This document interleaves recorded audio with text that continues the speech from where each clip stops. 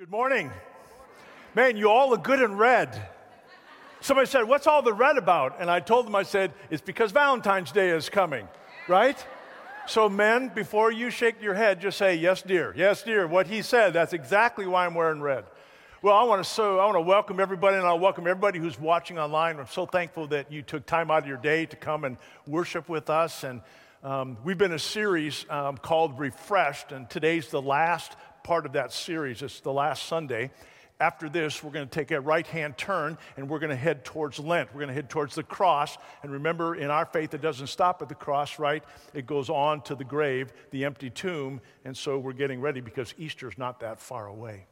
So before we begin to talk about today, a couple things that I wanted to share with you.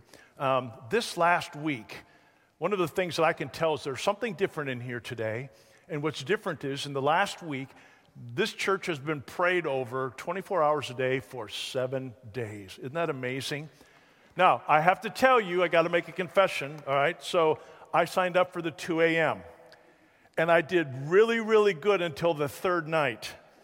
And what happened was I got up, I turned my alarm off, and I thought, I'm just going to lay here, and next thing I knew, it was morning, so I made up for it. But anyways, I'm so glad that we had that opportunity. Last week, I challenged you. Remember, I challenged you to this 28 devotion.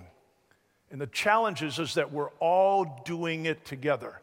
Some of you may not have gotten one of those devotional booklets. It's not too late. You can still get involved.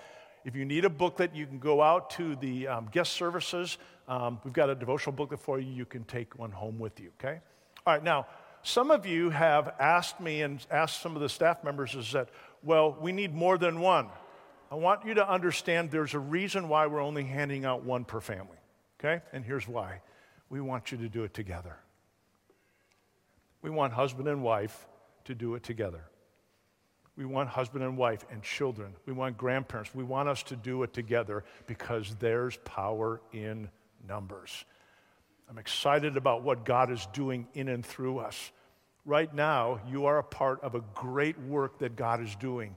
If you're participating with us, you are being emptied of yourself. But as you're being emptied of yourself, you are being filled with the King of Kings and the Lord of Lords. And when you are filled with the King of Kings, there isn't anything you can't do. I hope that you're starting to think a little bit different. There was an experiment that was done a few years ago and was called the Biosphere 2. Anybody hear about that? Basically what it was a scientific experiment. And the scientists got together and they kind of created the perfect atmosphere, the perfect climate. And it gave them an opportunity to kind of do some experiments with living conditions. And they also were able to have some fun with farming without hurting the planet. One of the things that they found out about the biosphere was something that they didn't plan, and that was this. They didn't realize that they were going to learn about the impact of wind on trees. So here's what they did. They got these trees and they put them in this biosphere. And these trees grew rapidly. And not only did they grow rapidly, but they matured quicker than the trees that were planted outside the biosphere. But then, just before they got to maturity, guess what happened? All the trees fell over. Well, immediately the scientists went to work and they studied the root system and they studied the outer bark and all of that, and they found the problem. And the problem was this: the trees lacked stress wood.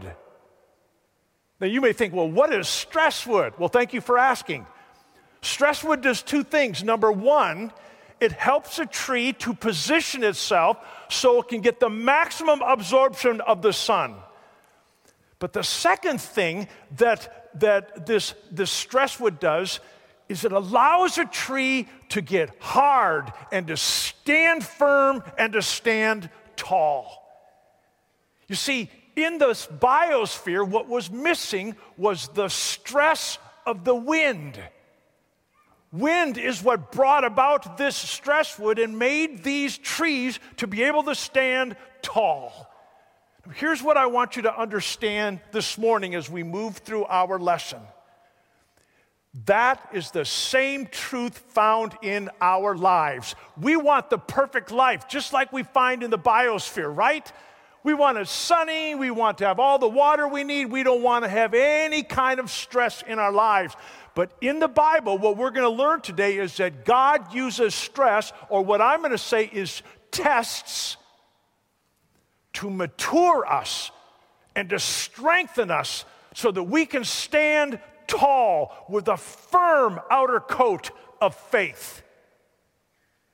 So when tests come into your life, do not fight them. Embrace them, because they are going to make you what God desires you to be. All right? Now here's the second thing. When I was teaching, one of the things that I remember those days when I would come into the classroom and I would say, okay, put your books and your pencils and paper away, we're having a test. Now I never surprised them on it. They knew the test was coming. But one of the things that I used to do was before I would give them the test, I would give them quizzes. And the quizzes, there were 5 of them before every test, and the quizzes basically had 5 questions. Now, what I remember about that is I would say to them, I said, okay, guys, I said, before we get into our lesson for today, take out a piece of paper and a pencil, and everybody would go, you know how that goes. And I would give them the quizzes, and then I would grade them, and then I would hand them back. And the ones who never got a good grade, this is what I would hear. They would crumple up the paper, and I go, do not throw those quizzes away. And the reason is because the test will be made up of those quizzes. Those quizzes will help you pass the test. The same thing is true in the God's Word. God gives us tests, but He also gives us little quizzes. And the purpose of the quizzes is to help us pass the test. Now, this morning, we're going to learn about a man who had the greatest test in the history of the world. Stand with me out of respect for God's Word as I read this from Genesis chapter 22, and I'm going to begin at verse 1. Sometime later, God tested Abraham. He said to him, "Abraham." "Here I am," he replied. Now, I want you to understand that that's the reply of a servant. Then God said, "Take your son, your only son whom you love." Now, that's the very first time that we find the word love. And I want you to understand that when we see this word love, the description of love is based on the relationship between a father and his son. All right, I promise I won't stop anymore, okay? It says, "Take your son, your only son whom you love, Isaac, and go to the region of Moriah. Sacrifice him there as a burnt offering on a mountain I will show you." Dads, put yourself in this place. Early the next morning, Abraham got up and loaded his donkey. He took with him 2 of his servants and his son Isaac. When he had cut enough wood for the burnt offering, he set out for the place God had told him about. On the 3rd day, Abraham looked up and saw the place in the distance. He said to his servants, "Stay here with the donkey while I and the boy go over there. We will worship, and then we will come back to you." Abraham took the wood for the burnt offering and placed it on his son Isaac, and he himself carried the fire and the knife. As the 2 of them went on together, Isaac spoke up and said to his father Abraham, "Father." "Yes, my son," Abraham replied. "The fire and the wood are here," Isaac said, "but where is the lamb for the burnt offering?" Abraham answered, "God himself will provide the lamb for the burnt offering, my son." And the 2 of them went on together. When they reached the place God had told them about, Abraham built an altar there and arranged the wood on it. He bound his son Isaac, and he laid him on the altar on top of the wood. Then he reached out his hand and took the knife to slay his son, but the angel of the Lord called out to him from heaven, "Abraham, Abraham!" "Here I am," he replied. "Do not lay a hand on the boy," he said. "Do not do anything to him. Now I know that you fear God, because you have not withheld from me your son, your only son." Abraham looked up, and there in the thicket he saw a ram caught by its horns. He went over and took the ram and sacrificed it as a burnt offering instead of his son. So Abraham called that place, "The Lord will provide."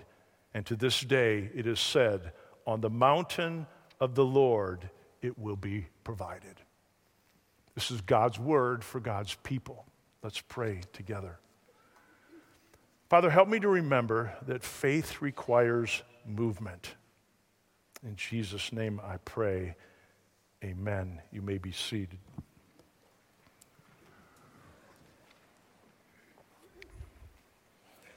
Now, there's a couple things that we need to make sure we get straight. And the first one is this: when we talk about faith, when we talk about a test, when we talk about what Abraham's about to go through, this is not the type of test that is supposed to prove faith. That's not the reason for it. This is the type of test that reveals faith. Are we clear on that? So when we're looking at Abraham, when we're looking at in our own lives, we're not talking about a test that is going to build faith or produce faith. We're talking about a test that will reveal faith. That's the purpose. All right, now, as we always do, in order to understand what's happening in chapter 22, there are some things that we need to understand from chapter 21. And there's a couple major points. Now, in chapter 21, there are three things that happen. The very first thing that happens is Isaac is born. You remember Isaac, right? Isaac is the child of promise, not Ishmael.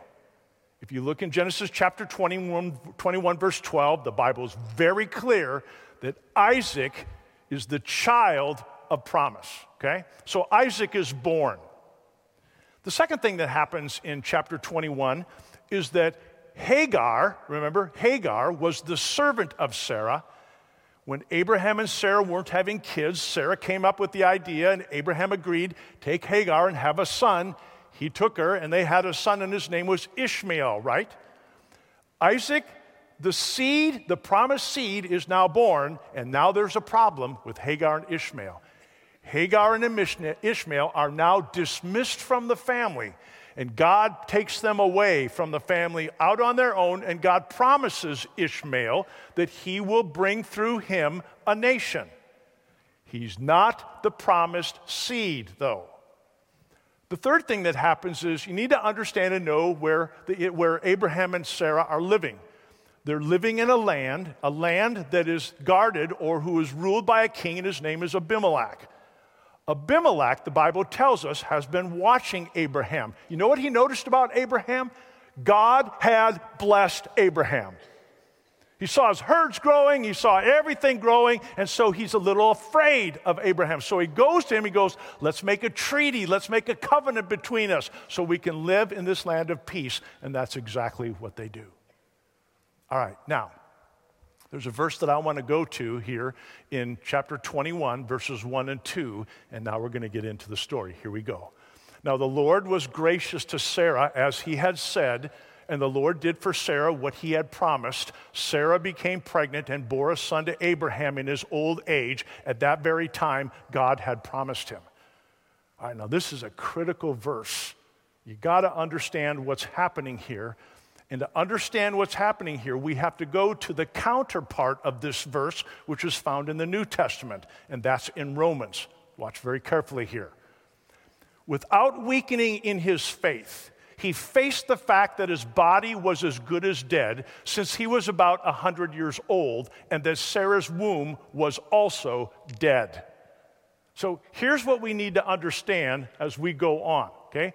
This kind of helps you, gives you a little insight to what Abraham is thinking. So according to the scriptures, what the scriptures teach us here is this: that which was thought to be dead, Abraham's body and Sarah's womb, that which was thought to be dead, God brought life. Wow! That's what it means. It means that what that was supposed to be dead, God brought life. All right, now, watch this next verse here. And God is able to bless you abundantly. Here's what I want you to realize. This is the message of this verse. God is able. Let's say it together. God is able. Let's say it again. God is able. One more time. God is able. Here's what that means. Even though your marriage has been turned upside down, God is able. Even though that your finances may be a mess, God is able. Even though you may be going through some illness and some health issues and you're not sure which direction to turn, God is able. Church, as we move through this refresh, as God is coming to us, as He's filling us with His heart, no matter what He asks us to do, we must come to the conclusion, God is able. And that should give us great faith and great courage. All right, now, as we go now into chapter 22, with that information, with that message from God, I want you to understand what's happening. Between chapter 21 and chapter 22 is anywhere from 10 to 20 years. These are 10 to 20 years where Sarah, Abraham, and Isaac are enjoying a time of peace. This is the family getting to know the family. They're raising Isaac. Abraham's been out fishing with Isaac. Sarah's been teaching him how to cook bread. I mean, this little boy, he's the only little boy, so he's probably a little bit spoiled, if you know what I mean. But here's what I want you to understand about this family. They are comfortable. I think there's something that we need to learn here, and what we need to learn here is that God gives us times of comfort and peace in our lives, doesn't He? But what I want you to understand is that when that happens, God's preparing you for what is coming. There's a test coming. Oh, how we want to live the comfortable life, right? We want the nice house, we want to drive the nice cars, we want to eat the best food all the time, and we get all upset when problems come into our life. But I want you to remember, just like the tree before, God allows those tests to happen so that He can prove the faith within each of us. So where are you right now? Are you going through the test? Or are you at a time where life's pretty good? I'm pretty comfortable. Don't get too comfortable, okay? Let's go on now. Sometime later, God tested Abraham. He said to him, "Abraham, here I am," he replied. Then God said, "Take your son, your only son, whom you love, Isaac, and go to the region of Moriah. Sacrifice him there as a burnt offering on a mountain I will show you." So here's what I want you to understand. Before God takes you to that next level in your faith, you get a test. When God asks you to do something that makes no sense at all, that's your test. Take a look at this. A religion that costs you nothing is worth nothing. Can we be real blunt about this? If you are a follower of Jesus Christ, it's not going to cost you a little, it's not going to cost you a lot, it's going to cost you everything. In fact, didn't Jesus tell us that every day we have to deny ourselves, we have to pick up our cross, and we have to follow Him? Jesus makes it very clear, life was not supposed to be comfortable, but the reward in the end is absolutely amazing. Now watch this. Satan tempts to bring out the worst. God tests to bring out the best in you. So what is a test? A test is just very simply proof of the value of what you've been taught. When you take a test in life, when you took a test in school, what was it? It was a test that covering everything that the teacher had taught you. That's what a test is about. Now, have you learned, have you taken in everything that you've lived up to this point, and do you find yourself that you have been found of value because you have learned from what you have gone through? Watch.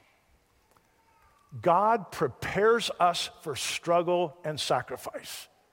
You can count on that. All right, now let me ask you this question. What was the test for Abraham? What was the test? The test was simply this: who comes first, Isaac or God? My friends, what's your Isaac? What's your Isaac? What is it that God is wanting to say to you? So, what comes first in your life? Is it this, or is it God? You see, Abraham never knew that what he was going through was a test. God didn't come to say, hey, Abraham, I'm about to test you. And he doesn't come to you and say, hey, I'm about to test you. That's not what he does. All of a sudden, life changes. And when life changes, all of a sudden, it changes because God wants to get your attention. So what do you do during this time when God gets your attention? Well, I think one of the things that Abraham had to be thinking, now wait a minute. God just told me to offer my son Isaac, the promised seed? Now, wait a minute. If he's dead, I know the children are supposed to cover him. The boy's got to have children. Something's not right here. And that's exactly what Abraham began to do. He began to look at the promises based on the quizzes that God had given him. What were his quizzes? Here's some of them. When Abram was called by God, his name means exalted father. How many kids did he have? 0. Then God changed his name from Abram to Abraham, which means what? Father of a multitude. How many kids does he have now? 2, right? Isaac and Ishmael. You see, Abraham is thinking, based on the quizzes that God has given him in his life, that God is in this. Take a look. Abraham reasoned that God could even raise the dead, and so, in a matter of speaking, he did receive Isaac back from the dead, right? That's exactly what he was talking about. All right, now, when we go and we look at the very first thing that God did, the Bible tells us in Genesis chapter 22, verses 1 and 2, it says, early in the morning, Abraham got up, right? Early in the morning, promptly, he gets up. And what does he do? He gets at it. In other words, Abraham knew that the way you spell love when God gives you something to do is O-B-E-Y. The very first thing. Now, here's the other thing about Abraham. This man was wealthy. He was filthy rich. He had hundreds of servants. But did you notice the Bible tells us Abraham didn't ask any of his servants to do the work. He did the work. Why? Because he knew that God was speaking to him. So he took care of getting the wood. He took care of getting all the supplies. He's the one that got Isaac and said, we're going on a little camping trip. Now, my friends, I want you to learn something from this, and that's this, that when you hear a word from God, and you should be hearing a word from God, I got 2 of them this last week. When you get a word from God, when God impresses on your heart for something you to do, what you do next will demonstrate what you believe about God. You see, I've learned in life is that if you don't pass the test, you don't get to go on. You have to pass the test before God takes you on. Here's a case in point for Lori and I. When we came to this refresh campaign, and we had to come up with a number because remember we did the leaders went first. She went her way and I went my way, and we came up with a number and we agreed on the number. And what you need to understand is when we came up with the number, both of us knew we couldn't do this on our own without changing our lifestyle. Not going to happen. But we knew it was of God. Why? Because the Bible tells us God is able, right? You see, here's what we believe. We're going to do our part to do everything we possibly can, knowing that God's promise is that He will provide. And that's exactly what we're believing. So here's the question. When God asks you to do something that doesn't make sense, When God asks you to step out in faith and it is illogical, what are you supposed to do? You know what the answer is? Get theological. When God asks you to do something that is illogical, get theological. Now, here's what I want you to understand about that, why this is important, okay? And this is the verse that I want to use. Abraham reasoned that God could even raise the dead, and so in a matter of speaking, he did receive Isaac back from the dead. Here's what we do. When God asks you to do something that doesn't make sense, what you do is you start going back and you start reasoning about the truth and character of who God is. Wow, in my life, he's always been there. He's always done something. He's always showed me this is what he was supposed to do. This moment came for Lori and I. And you know what it was? It happened about 11, 12, well, actually, almost 20 years ago. And one day I knew God said to me, Bob, you're going to Florida. And I said, could you be the one to tell my wife about that? I mean, we were getting ready to celebrate a wedding. And I remember where Lori and I were. And I told her, I said, guess what? We're going to Florida. And I remember Lori said, she goes, well, I'm not sure we're going to go, but I have been looking at houses, that type of thing. When we went down there, guess what? We looked at everything, and I can remember where we were. We were in a home that someone had allowed us to use. What I remember about that, ESPN didn't work, but that doesn't mean anything, okay? But I can remember I was sitting on the bed, and Lori was looking in the mirror. I had my back to her. I was looking in one mirror, and she was looking in another mirror, and I told her this. I said, you know what? I said, I think God's calling us to Florida. And her response was, I think he is too. I want to show you something here. Our love for God needs to be proven. Our love for God needs to be proven. So, my friends, what do you know is true about God in your life? I want to share with you an example of what happened to us this summer. So, we were down at Table Rock as a family, and we were having a great time.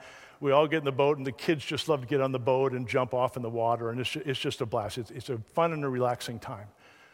Well, where we were, there's a place where there's some cliffs, and the kids wanted to jump off the cliff. So I said, okay, so we went over that direction. Some of them swam in, and the first cliff is a pretty smaller one, and everybody jumped off that one. Oh, they had a blast. They thought that was the best thing until the two girls spotted another cliff. And the cliff was a little over there, and it was quite a bit higher than that. And so guess what? The two girls went up to jump off that. Now, how many of you remember what that was like when you were younger, when you were foolish? Isn't it amazing how when you get up on the cliff and you look down, and it's a lot higher than what it was when you were down there, right? So Lori and I and some of the others were in the boat, and we were just kind of coasting around, trolling around. And I remember when they got up there, the first one that went off was Layla. Now, her dad had jumped in the water, and here's what he said to her. Layla, look at me. Nobody say nothing. Layla, look at me. You can do this.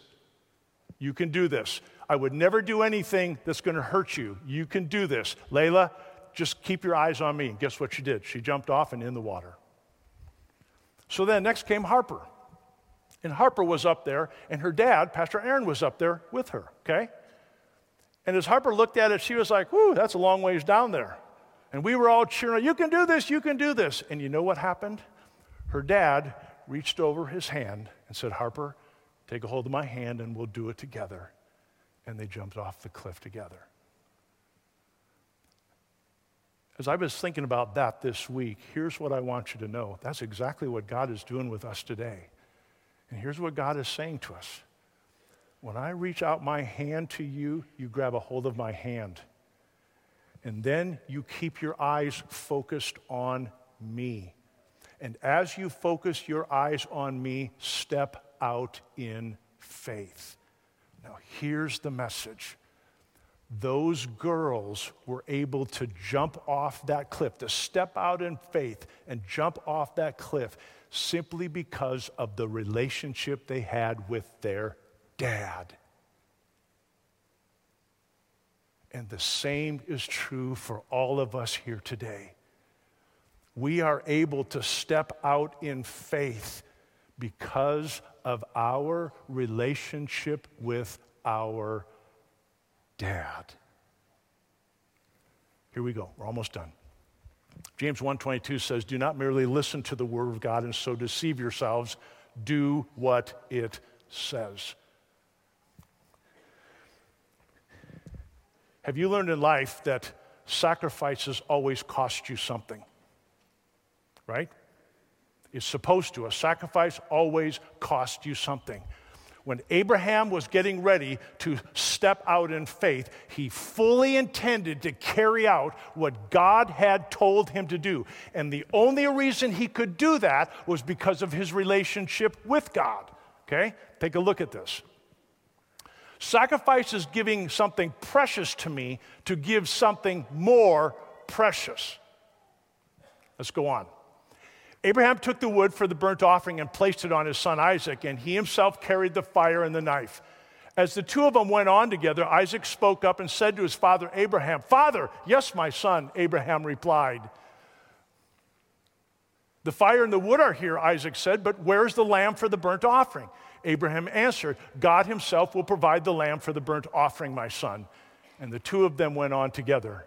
When they reached the place God had told them about, Abraham built an altar there and arranged the wood on it. He bound his son Isaac and laid him on at the altar on top of the wood. Now, the message that Abraham gives to his son Isaac is the message that we need to hear today. And what's the message? God will provide. If God has asked you to step out in faith, he will provide. And here's the proof. Do you remember when Jesus needed a boat? A man lent him a boat. The boat became a pulpit, and Jesus returned that boat full of fish. Or how about when Jesus needed an upper room for his disciples and his followers? Jesus sent a couple of his disciples ahead to get the upper room. Do you remember how Jesus returned the upper room? He returned the room full of the Holy Spirit at Pentecost. Or what about that little boy who had some loaves and some fish? Remember what he did? He gave them to Jesus, and how did Jesus return it? With 12 bags or 12 different buckets left over. God will provide, and he honors faith. I want to close today by telling you a story of a man by the name of Charles Spurgeon. Charles Spurgeon was a very well-known pastor in Britain. And Charles tells a story that he was on his way back from some meetings that he had out of the country, and he was on the train. He was kind of in a hurry. He kind of was late, and so he wasn't sure he had everything. But when he got on to the train, in those days, the trains they had, each train had a compartment. So he's found his compartment, and it was the last compartment on the last car on the train, and he took his place. As he was in there, he kept looking for his ticket, and he couldn't find it. Just then the door opened, and a very distinguished-looking man walked in and said, "I'm sharing this compartment car with you. Is that okay?" And he said, "Sure, have a seat." So they sat down together, and sure enough, what was Charles? He kept looking, trying to find what he was looking for, and the man said to him, he said, "Did you lose something?" He goes, "Yeah, I lost my ticket. Not only that, I lost my watch, and I have absolutely no money." And then Charles Spurgeon sat back and just laughed. The man didn't really quite find that funny, so he said, "Why is that funny to you?" And he said, "This is not the first time this has happened to me. You know what I'm going to do now? I'm just going to enjoy how God's going to provide." At that moment, the compartment on the car opened up, and the conductor walked in. He was collecting tickets.